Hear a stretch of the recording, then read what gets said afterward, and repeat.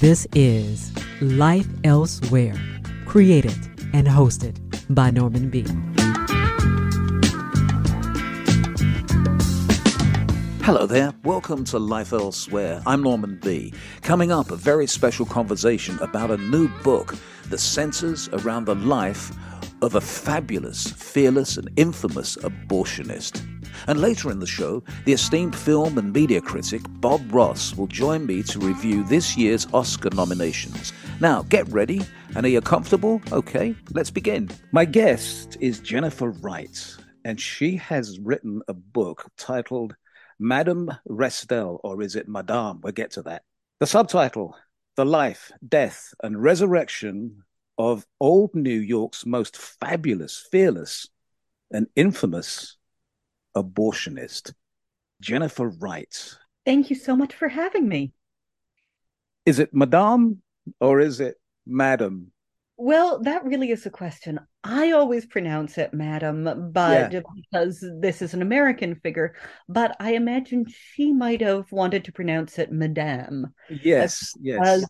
This, of course, was not her real name. Her real name was Anne Trow, and she was an immigrant from England who adopted this pseudonym in part because she wanted to seem more sophisticated, as French people did in the mid-1800s and still do today, but also because medical discovery at this time was undergoing what's called a Paris period, where France was really considered at the forefront of medical techniques.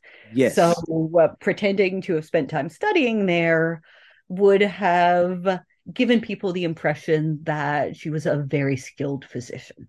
I should let my audience know that it is very graphic in parts, and I think justifiably so. In some respects, this is a history book of medical procedures, not just abortion. It's also a history of something which I want to focus in on just in a minute, midwifery, midwives. Mm-hmm. I think it's going to come as a surprise to people when we talk about this in a second. But it's also just a general history of New York in a lot of respects and life in the times of the 1800s. So there's a lot. You've packed an awful lot into this book. But let's just go into it just a little bit. So here's this woman that comes as an immigrant. She was 16 years old as a servant maid in the UK. She gets married. She immigrates to the US. Oh, and this is another thing. You tell about what servants' life is like at that time, at that period, not just in the UK, but anywhere, I guess. And what a horrible life. What a horrible life. Downton Abbey really doesn't give you that impression, does it? Right. No, I think that was so fascinating to me, the incredible frequency with which serving maids were sexually harassed or violated, to such an extent that Jonathan Swift has this wonderful joke about how you're going to have to avoid the eldest son in the family, because if you don't, you'll get a big belly or the clap, and probably both. So I find it so interesting that Madame Restell began her life as a servant, because later in her life, when she's performing abortions, she worked on a sliding scale in terms of how much women had to pay her. And many of her patients were people who had an employer who had sex with them and now was paying for an abortion, or they were paying for the abortion themselves. I should let my listeners also know that something that permeates throughout this book, and realistically it's going to, and that is sex. That word that some people are so fearful of is that sex, from page one in this book, really, it's there throughout the book. I mean, this is really, in some respects, this is talking about not just morals, but it's also just about humankind. And it's kind of weird how we've gone through these different changes, because at the time of this book of Restell, as she became Madame Restell in New York, abortion wasn't exactly what we would call illegal, but medical or a physical abortion was. Have I got that right? Yes, abortion would have been a misdemeanor up until the quickening. And the quickening is when a woman can begin to feel the fetus move inside her. Yes. So generally that happens around 5 months. Right. So you had quite a good amount of time where you could perform an abortion.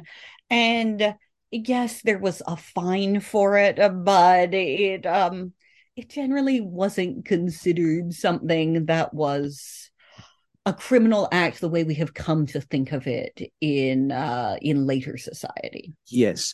And something we really need to point out as well is that at the time when Madame Restel was performing abortions, and so much to get into here, but it was a very common thing. Incredibly common. But I mean, the numbers, you have the numbers in the book. Yes, the estimate is the estimate we make now is that about 1 in 5 pregnancies would have ended in an abortion. Horatio Storer, who was very anti-abortion, says that it was closer to 1 in 4 in New Yeah. York. Yes. So it was a very common procedure. And part of that is because many women would have more than one abortion. Madame Yes. Ristel has many patients who talk about how, oh, they're coming to her for the 10th time. Yes. Or they have already been there many, many times in the past. So as is the case today, a lot of the women who were having abortions were women who already had children. And part of the reason behind that is the urbanization of America. That Yes. if you're suddenly living in an urban society, you don't have much money, food is very uncertain, you can't afford to have that many children. There is no room for them. It might have been a little bit easier in a rural society where if you live on a farm, life is going to be very, very hard, but you do at least have some food to feed your 12 children. And your 12 children can work on the farm as early as 3. I'm sorry, so much of this is interconnected and it's all just so fascinating to me. But it's one of the reasons that orphan trains started in the 1850s. This idea that they would take the many, many orphans and foundlings in New York, put them on trains, and send them off to the Midwest where they would go and work on farms.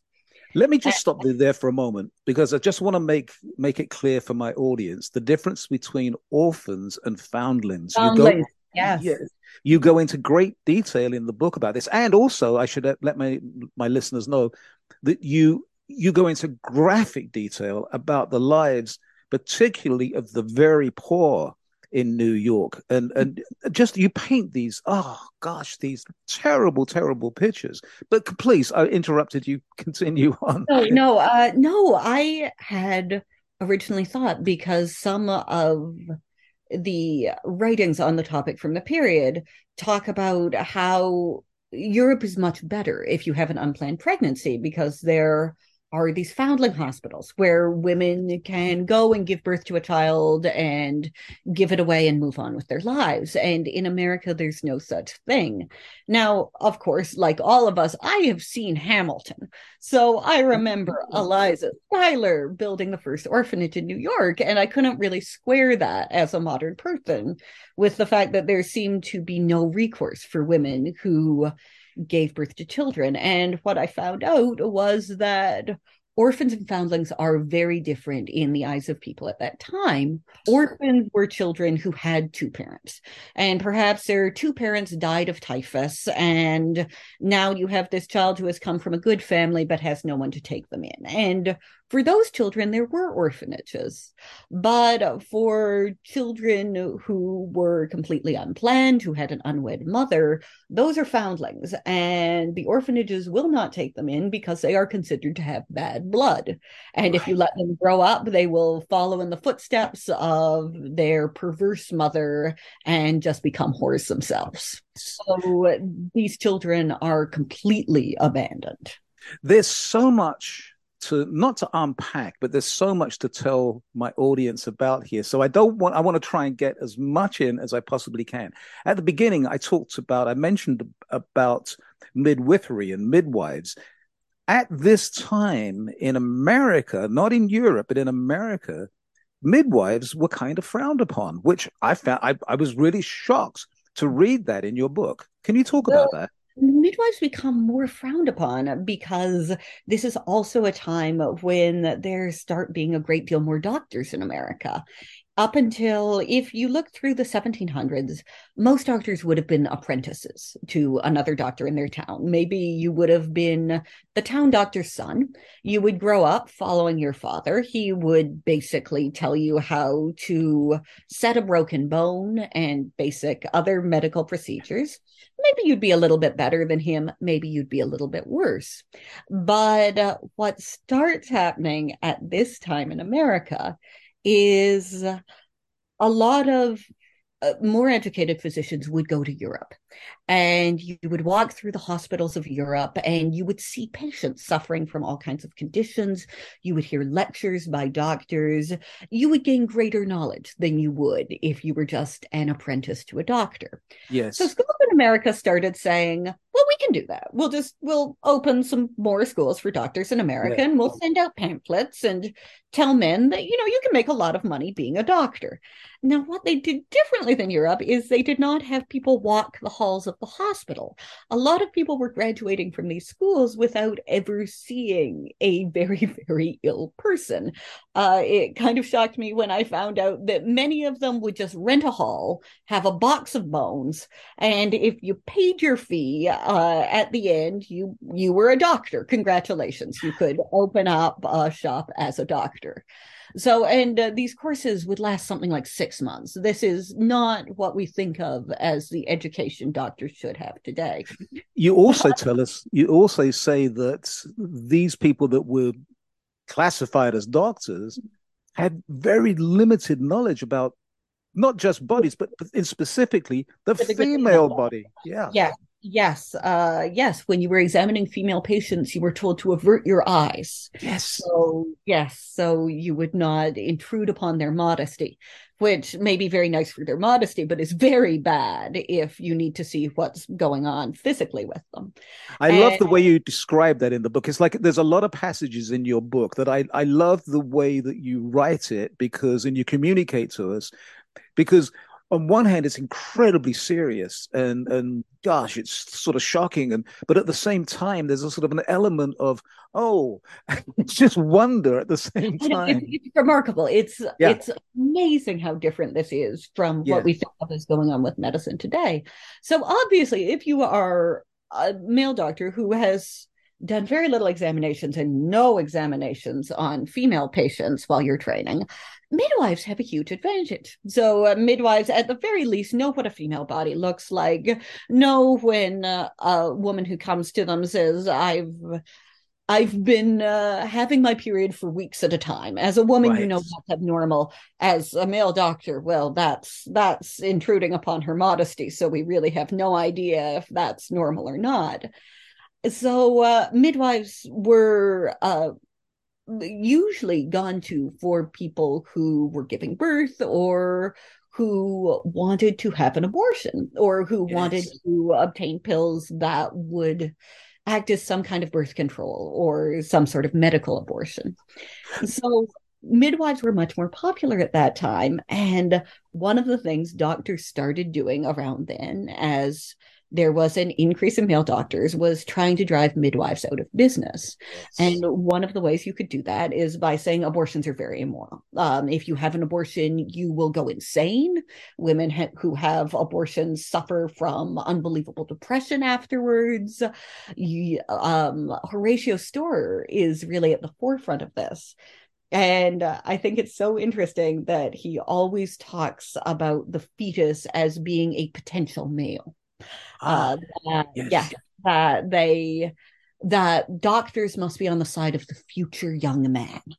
That is their responsibility now. It is no longer the responsibility of the woman who is pregnant. And I think one of his most brilliant and nefarious arguments is that women can't make a decision about whether or not to have an abortion because the very fact of being pregnant means they are insane.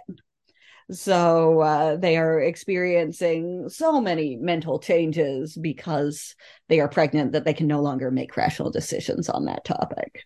Madame Restel is the title of the book, The Life, Death, and Resurrection of Old New York's Most Fabulous, Fearless, and Infamous Abortionist. Jennifer Rice is my guest, and she is the author.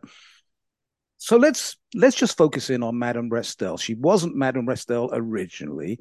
She was Anne originally, and she comes from England. She comes over as an immigrant, and she gets work as a seamstress. And then I think it's 3 years that she's in America, and she meets a man of Russian German descent. I think, am I right? She meets a printer whose name is Charles Lohman. Yeah. He's a free thinker. And he shared Madame Restel's incredible ambition that they had come to America, this land of dreams. They were going to get rich. And they were both living in a pretty precarious position in the Lower East Side. So what Madame Restel had started doing before she met Charles was she was a wonderful seamstress. Her husband had been a seamstress. Her husband had been a tailor. Yeah. He had also been an alcoholic. So she'd really taken over for him. Then they make it to America. Then he dies. Now, Madame Restel is in America at a time when there are approximately 20,000 other working women in New York. It had a population of about 185,000.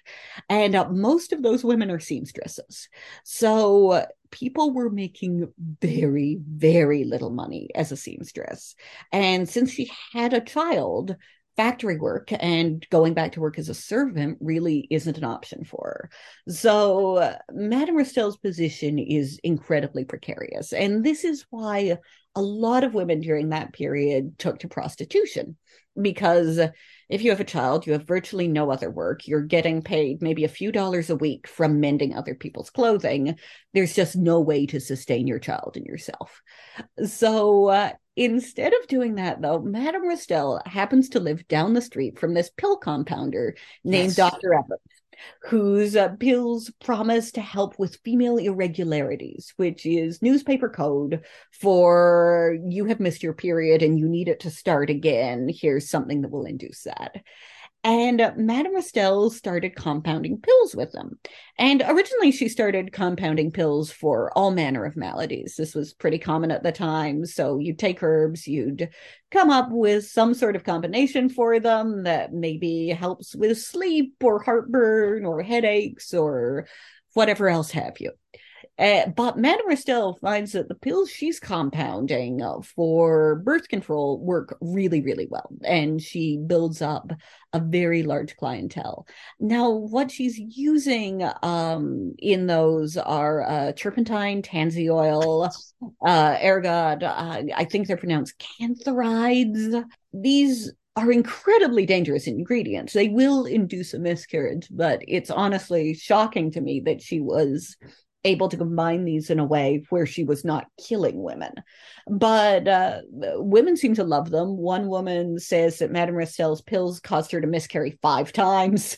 Clearly, this is working very well for her. And around that time, she meets Charles, who is a printer for the Herald.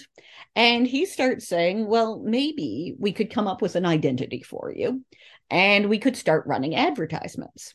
And Charles and she are both fairly literary people. So they take some rhetoric that is very largely plagiarized from other writers at the time about the good of birth control.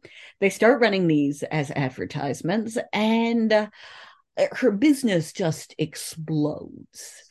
And I think there are people who want to credit Charles entirely with her success.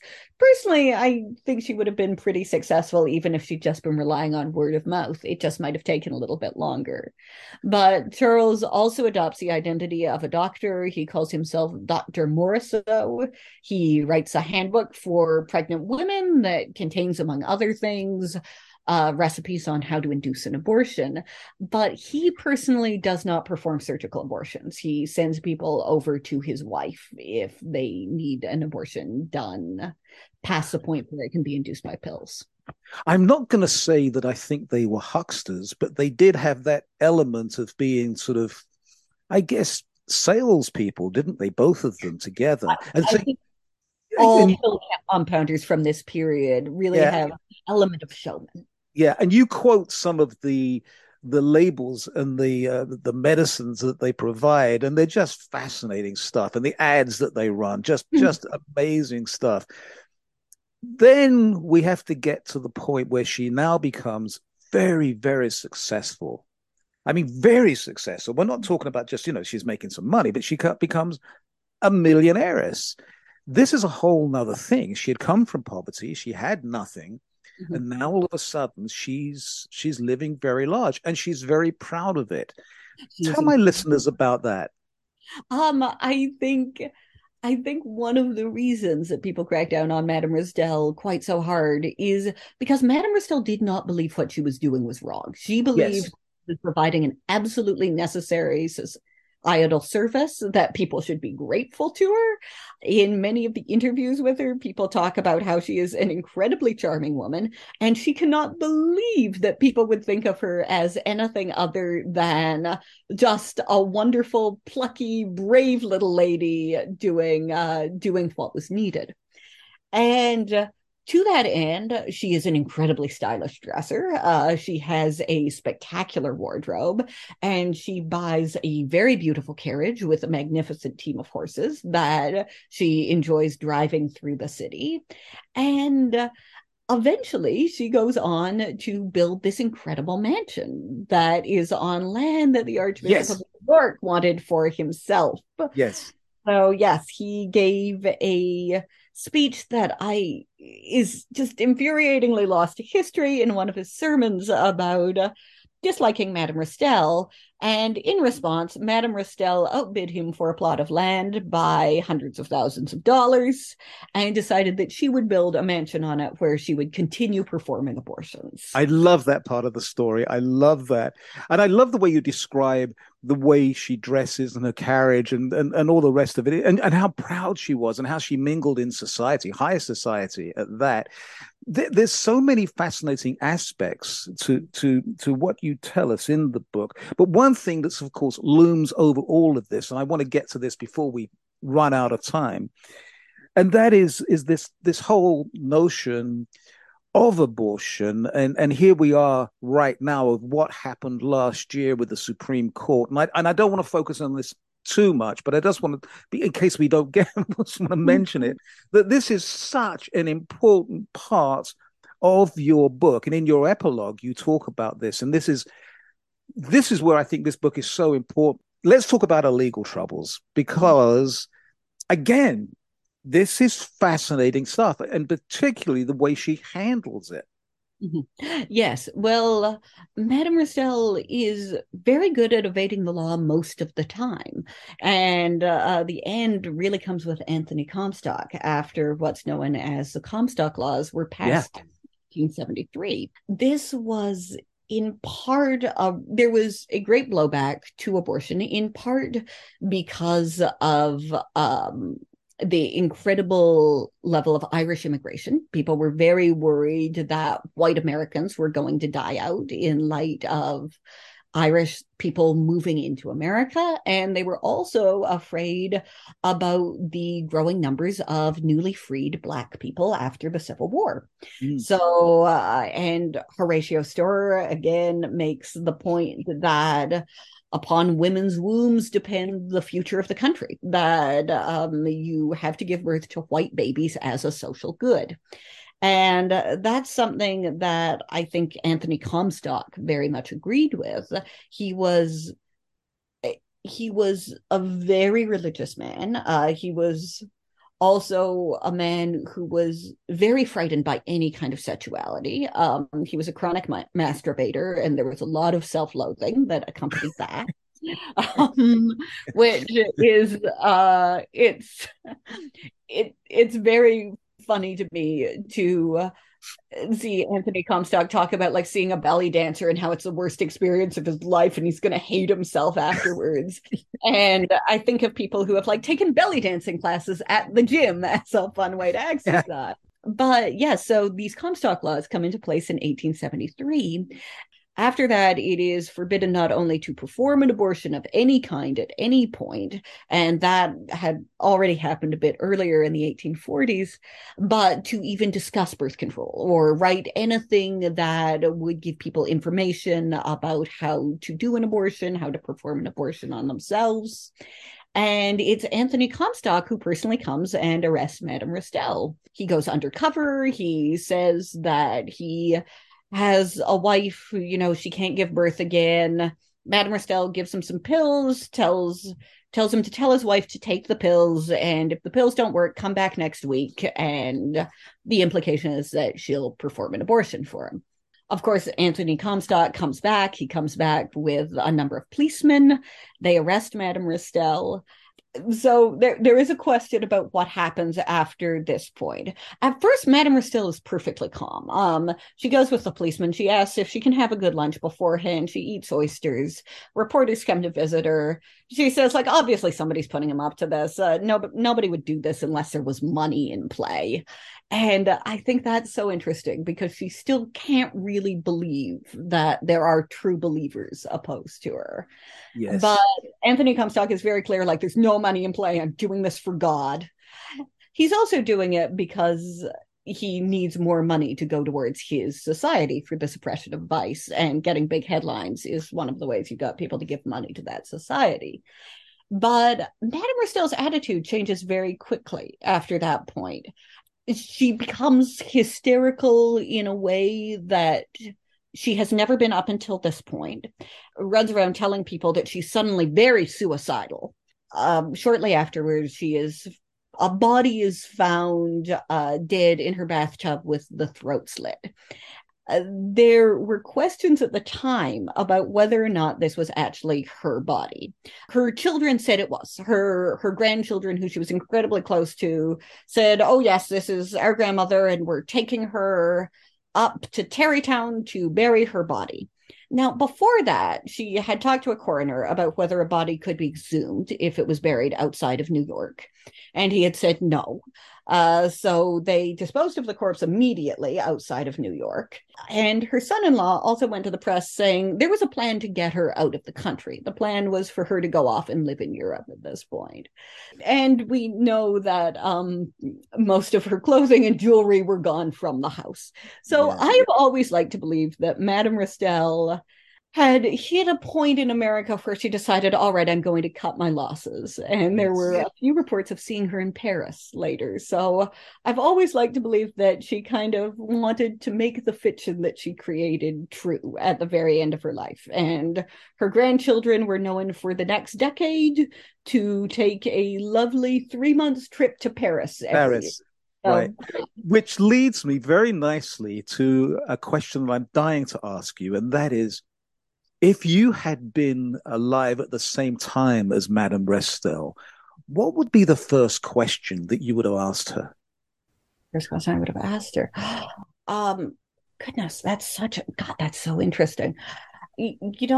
Well, first question, she did kidnap a child. Yeah. So yeah, one of what I think of as Madame Restell's worst decisions was she was paid off by one woman's father to get rid of this woman's baby. Her name was Mary Applegate. And she tried to convince Mary Applegate just to give the baby to her, put it up for adoption. Yes. She could find a family that would take in this child. And Mary Applegate was very resolute. She wanted to keep her child. But Madame Restell, after Mary Applegate gave birth, passed the child off to someone, and nobody really knows where it went. So I would be very curious to know what she did with Mary Applegate's child. But as were people at the time, it was a huge scandal. But other than that, I'd like to know how she learned to do this surgically. You go into quite graphic detail again about this in the book, about how the procedure goes forth, and you actually say in the book, how did she know? How did she? I mean, it's a very delicate procedure. As you were writing the book, as you were doing your research, and I and my producer were curious to know if there was any illustrations or any images of Madame Restell, and we found that there are, but There are. there's It's only so unfortunate though, because it's always her with like demon wings behind her. yes, And yes. what bothers me about it is even her critics keep talking about how, oh, she's so beautiful, she's so elegant, her body's so great, oh, she's so hot. Everybody thinks she's gorgeous. Yes. Yeah. And the only pictures of her you can find are pictures of her frowning in jail Yes. or with demon wings. So I really hope that someone out there will do a picture of Madame Restell where she seems to fit the written description of her a little bit more. Is this a movie, do you think? Oh God, yes, I hope so. I hope Yeah. so. Have you sold the option? Is it We are talking to people right now, so hopefully it will get sold. I think it's a fascinating story. My thing with it is always that they will try to whitewash Madame Restell yeah. because she is doing this for the money. I think this is in many ways kind of an American success story, more akin to a story like The Wolf of Wall Street or Scarface. Yes. It is a story about Mother Teresa nobly going off and doing good for people. But it is, Jennifer. It's also a story about America, and it's also a story about it's about sex, and it's a story about how we become so pompous about certain things to serve our own political ends or where we stand in the certain in society. Going right back to the very beginning, it to me, it's like it's a no-brainer. Men shouldn't have anything to do with this whatsoever. Just give me your take on the naysayers. I think quite often those people are male, and I think those people haven't given birth. I have given birth. I Yeah, lost half the blood in my body. It was entirely worth it. My husband and I went through a lot of IVF. My daughter is the greatest joy in my life. of course. Yeah. But there is no circumstance under which I think a man will ever be told, all right, well, the government says you're going to be drained of half the blood in your body and they're going to have to operate on you. Yeah. I think that there are many ways you can, if your concern is really you have to do this, it saves a life, abortion is murder, well, then you also have to go and give blood every 3 months, because every time I give blood, I look at a nice little poster on the wall that tells me that giving blood will save 3 lives. Yes. Now, Yeah. does anyone think that the government should mandate that you do that? No, absolutely not. Does anybody think that the government should mandate that you give away your organs after you die, when really I think there's very little cost to you at that point? No, we don't do that in America. Bodily autonomy is absolutely sacred in this country as it applies to men, but it is seen as a woman's duty to sacrifice her health for at least 9 months and very possibly sacrifice her life in a country where we have a staggeringly high maternal mortality rate in order to give birth. I think that is appalling. I am saying that as someone who desperately wanted a child. I think what is even more horrifying is we're now seeing the consequences of what happens when abortion is criminalized in certain states. And we're seeing the maternal mortality rates rise. We're seeing women who have had miscarriages be denied appropriate care. We're seeing 10-year-old girls who have been raped having to travel out of state. And it is truly horrifying. It is truly horrifying to watch what is happening in that regard. Thank you so much for all of that. I really appreciate it. Madame Restell, the life, death, and resurrection of old New York's most fabulous, fearless, and infamous abortionist. Jennifer Wright has been my guest. I just want to say this, Jennifer. We've talked about quite a bit, but really, we haven't even sort of got the surface. Yeah, exactly. There is so much to take in here, and it is. I have to say, I read an awful lot, and this is a terrific read. It's like a thriller in some Isn't respects. it? Yes, I don't. Well, I mean, yeah. It's just Getting Rich in America story, which yes. But as Jennifer just explained, there's a very, very important aspect of this book as well, and I really, really appreciate you saying all that. This has been a delight talking to you. Really enjoyed it. Yes, this was so much fun. I'm so glad we got to do that. Yes, really. Jennifer Wright has been my guest. Thank you so much for joining us, Jennifer, at Life Elsewhere. Thank you so much. Bye.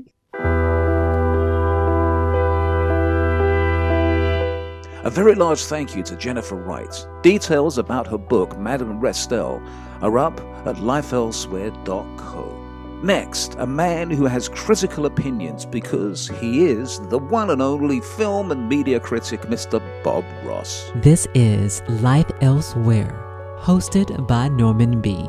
We would like to know what you think of our program. Send your comments to info@lifeelsewhere.co. That's C-O. Okay, it's that time of the year once again when we go to our very good friend, the very learned Mr. Bob Ross, for his intellectual, I don't know where to go with this. Bob Ross, welcome back to Life Elsewhere. Well, thanks, Norman. How's it going? Happy New Year. Happy New Year to you. We get you on the program, Bob, because you are a movie and media critic, and you've been doing this for years. We call upon you, as always, to talk about the Oscar nominations. I have to say right up front, Bob, I have seen very few of these movies, and some that are listed I probably wouldn't go to see anyway. So I just want to get that out of the way. Having said that, let's just go through some of these nominations. Actress in a supporting role. I'm going to read them out for you, and then maybe you can give us some inputs. Nominees: Angela Bassett in Black Panther, Wakanda Forever; Hong Chow in The Whale; Kerry Condon in The Banshees of Inisherin; Jamie Lee Curtis, Everything Everywhere All at Once; and Stephanie Hsu in Everything Everywhere All at Once. Bob Ross, what do you think?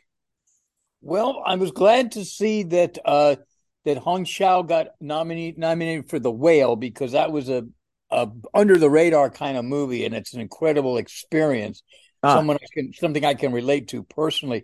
But I think the winner will be Stephanie Hsu, because Everything Everywhere All at Once led the pack with 11 nominations.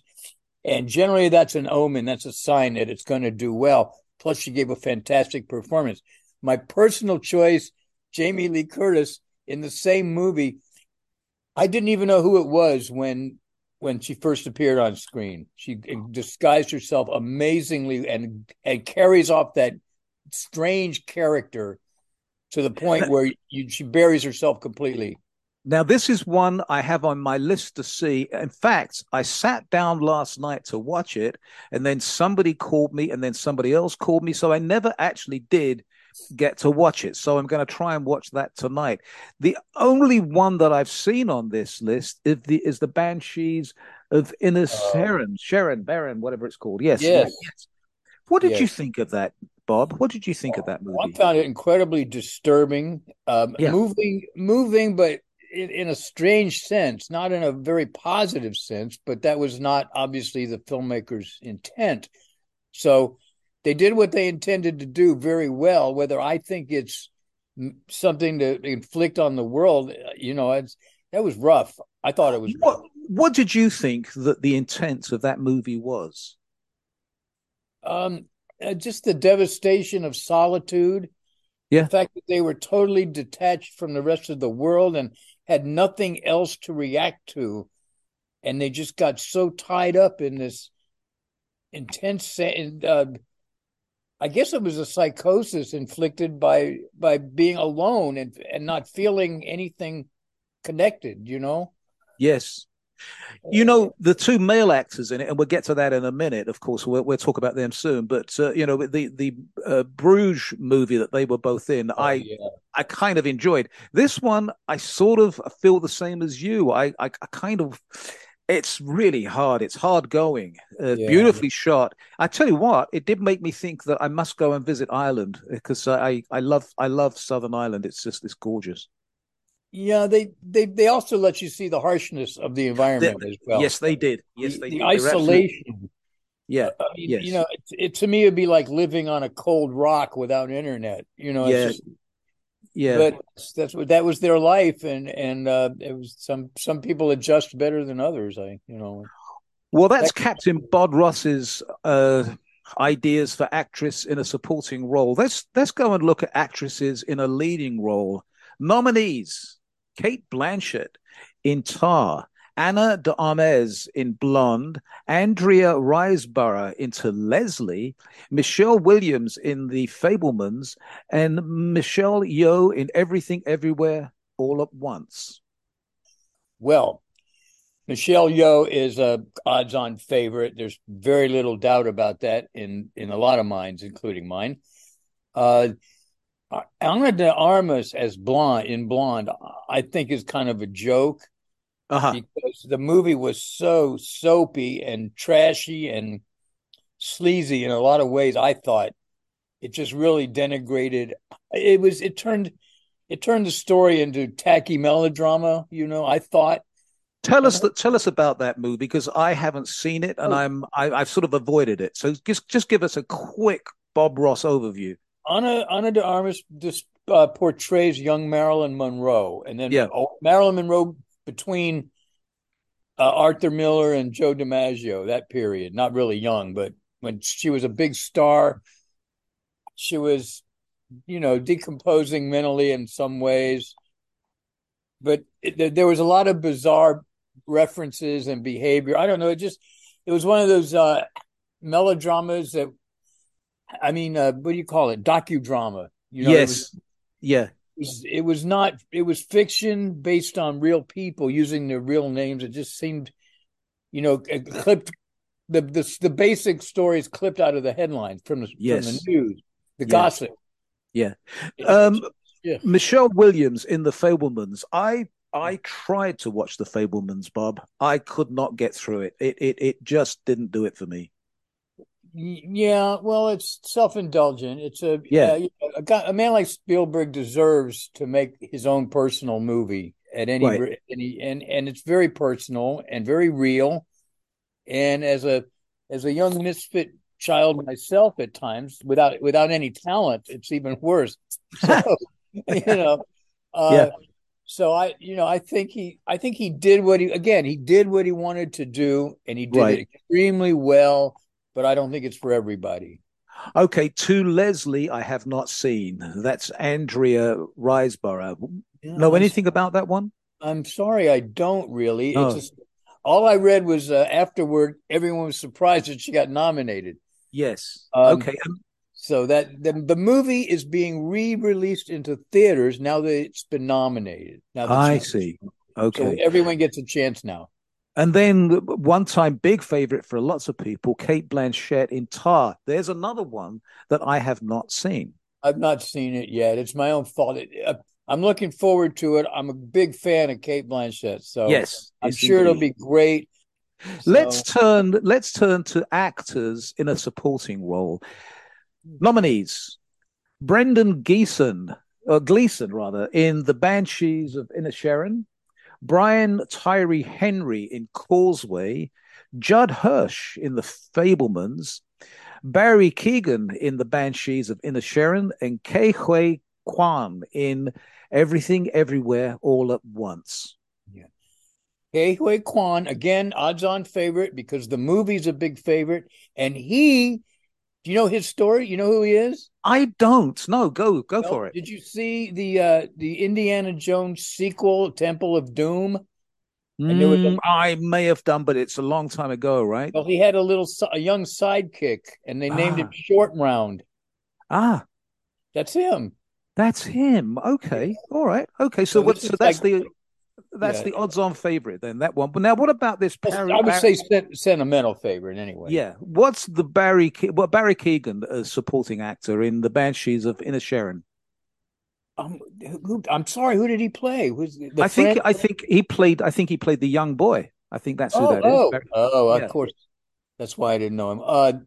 Again, very powerful performance all around because everyone had down that dour Irish cloud-covered spirit. Everything's dark. And, if it's only cloudy and not raining, you're ahead of the game. Geez. Yeah. All right, the Fablemans are in with Judd Hirsch. Rather.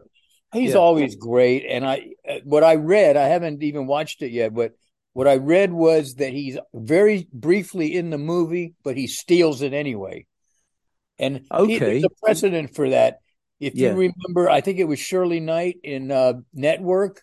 One supporting actress. Yeah. because she played the wife and she had one huge scene in it, and she got the Oscar for supporting actress. Let's go to Causeway with Brian Tyree Henry. What do you know about that? I love Brian Tyree Henry, not for this movie, but he's on a show called Atlanta, a TV show.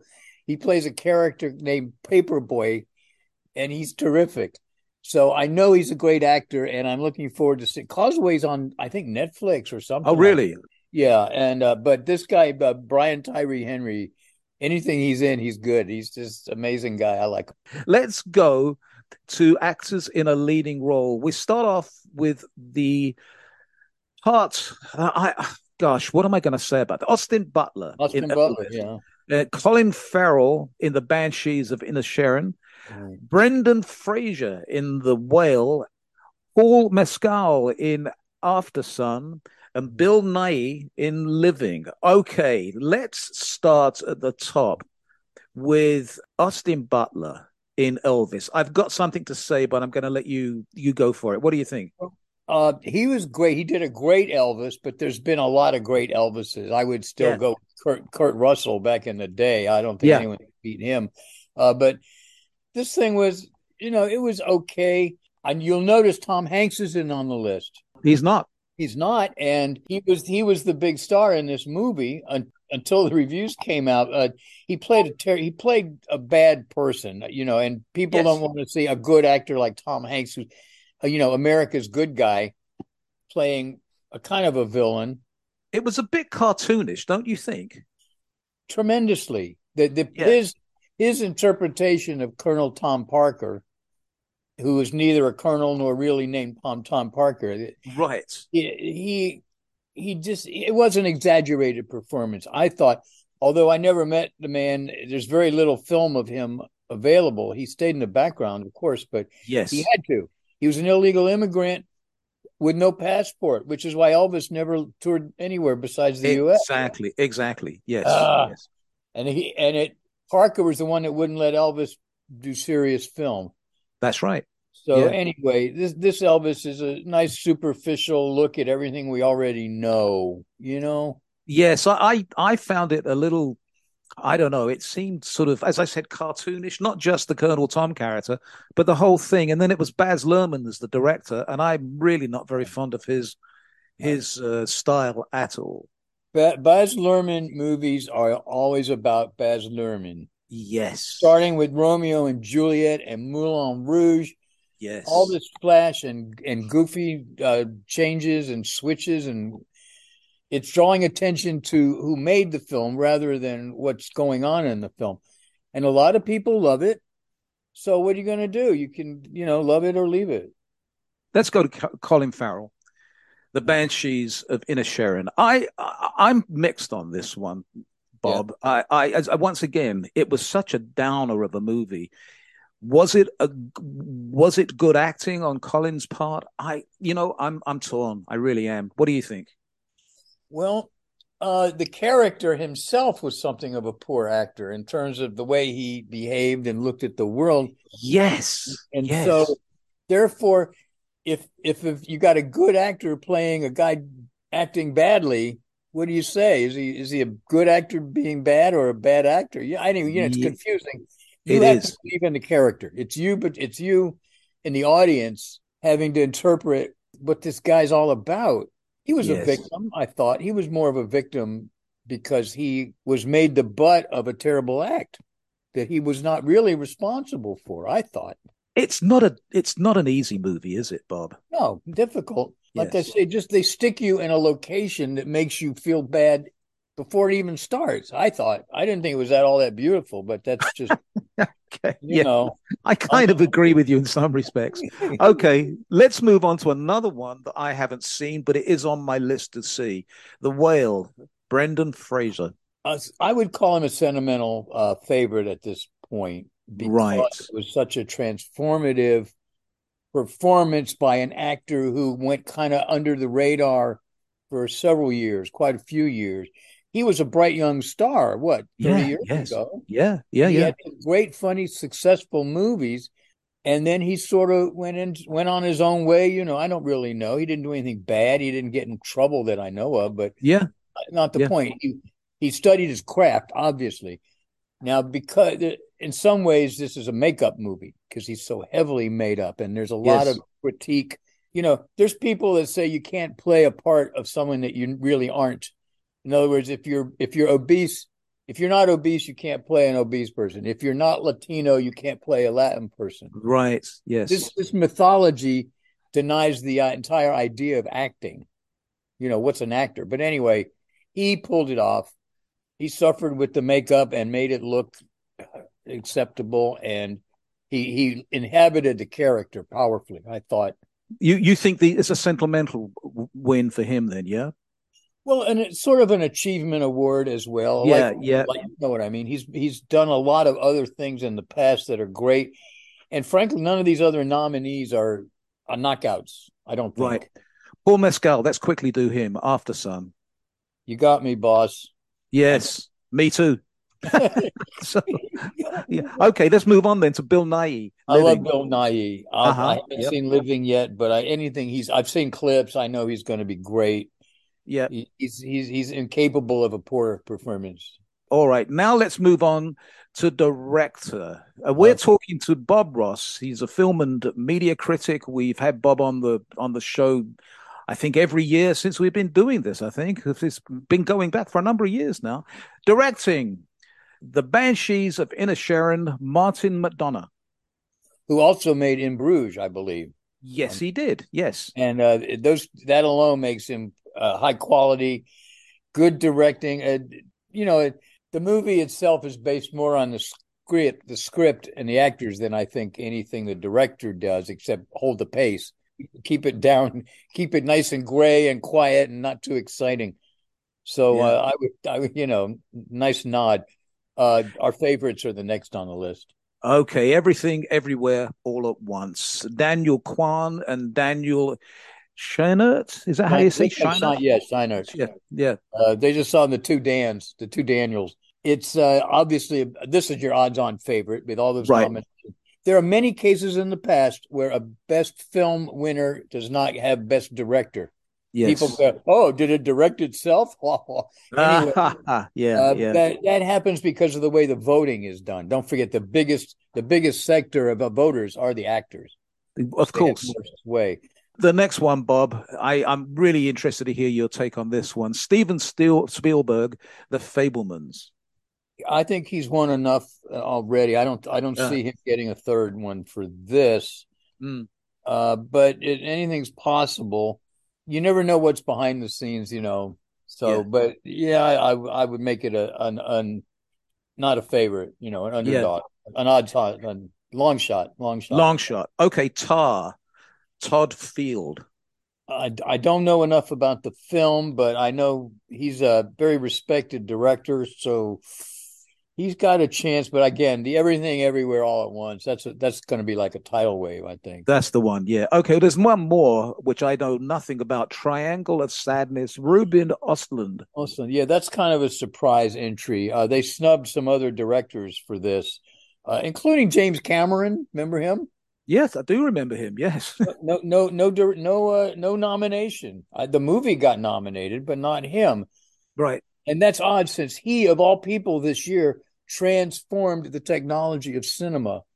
He moved it up a step with just that filming. I mean, the IMAX or not IMAX, it was terrific. See, I'm still haunted, and I think you were on the radio when we talked about this. I'm still haunted by Titanic. I'm still haunted by that. I still think it was an awful movie. But anyway, let's talk about Best Picture nominees. All Quiet on the Western Front. That was a German movie, I believe, isn't it? It was. Netflix. Yeah. Avatar, The Way of Water, James Cameron, as we've just been talking about, and John Landau, the producers there.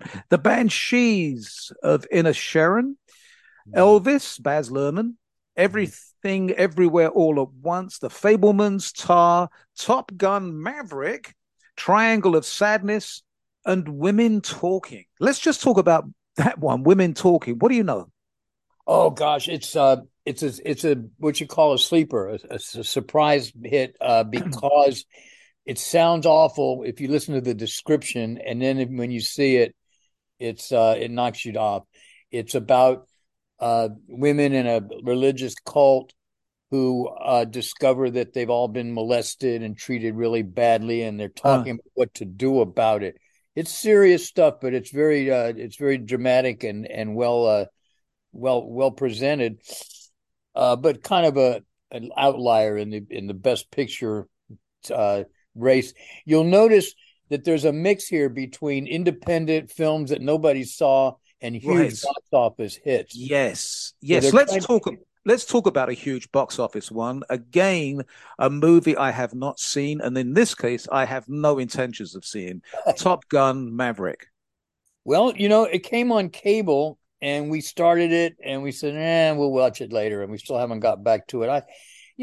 I find it predictable, and it sounds good on the home theater. I mean, you can crank it up until you get complaints from people, but it's a sound effects, visual effects showcase, and Tom Cruise looks great. You can't believe he's been around that long. And so, it's a fun movie, but it's not best picture material. How does it compare to Tony Scott's original movie, the late Tony Scott? It's does its best to replicate the mood and the feeling and some of the plot in a lot of ways. It uses the same template, I would say. Yeah. Let's talk about Triangle of Sadness. What do you know, and what do you hear about that one? Give me the hard questions. I'm not real sure. That's one I have not seen, and I don't even know if I have the screener of it. I haven't been paying attention this year. So okay. You'll have to tell me. Let's just move on, because some of these are, as you say, big names, and some of them are indies. Tar. Now, is Tar an indie? Pretty much, yeah. It got that kind of distribution. Right. So, Todd Field, the director, of course. It should get re-released after the nominations come out and make some of its money back. And, of course, The Fabelmans, once again. Any chance? You don't think so, do you?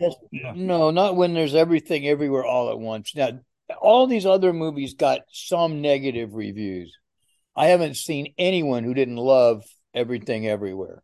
Right. I mean, all these other movies, everything from Avatar to Elvis to Top Gun, there's a segment of the audience that says, Let's talk about one that I haven't seen, but I've heard people saying they really enjoyed it. All Quiet on the Western Front. Yes, it's the only problem I have with a foreign language movie is I can't lie down on the couch and watch it because I can't read the subtitles sideways. Yes, that's just me. Yes, that's just me. Other than that, I think it's excellent, and I'll just stay upright while I watch it. Now, I understand that is it a new puppy that you have? He rescued us at the SPCA. He's a 5-year-old yellow lab. He was kind of untrained in some respects when we got him. So I was just wondering what's his name? Tucker. Well, I was wondering whether Tucker was one of the reasons that you can't read the subtitles in movies, because you're spending too much time giving him attention. That's not the case, though, right? Oh, of course not. No, I ignore the puppy, of course. Of course you do. He's 5 years old. He can take care of himself. Very quickly, Bob, anything you want to talk to us about? Just give us a little insight about the Oscars this year. Well, they're trying their best to stay relevant, to stay interesting, but nobody's going to watch this show, let's face it. But it'll still sell commercials. It'll still make money for the network. I've been railing against the entire notion of Oscars since I started this job, because as George C. Scott once brilliantly said, if you really want to have a contest for Best Actor, everyone has to do the same role. And you have to remember the Academy Awards were founded in 1927 as strictly a marketing device for the big producers. That's all it is. It's a chance to publicize the movie industry and make it look good. Right. The other thing that annoys me is during most of my career, they referred to themselves as the Academy Awards. Yes. Oscars was considered crude slang. It was never used. They never called the show the Oscars. They called it the Academy Awards. Yes. And in print, everywhere. That's how they AMPAS, AMPAS, called themselves that. One day I wake up and all of a sudden it's the Oscars. The Oscars. I love it. I love it. we're just dumbing down our entire civilization, and I'm glad I'm old. Oh my goodness, I love it. Bob Ross has been my guest. He's a film and media critic. He's a gentleman that we call upon to give his take on movies and media, and he just did. Bob, as always, my friend, an absolute delight to see you and speak with you once again. Thanks for joining us at Life Elsewhere, Bob. My pleasure. Thanks, Norman. Thank you to my guests. Details about our shows are always up at lifeelsewhere.co. Till next time, be well, be safe, and as always, be nice. Bye-bye.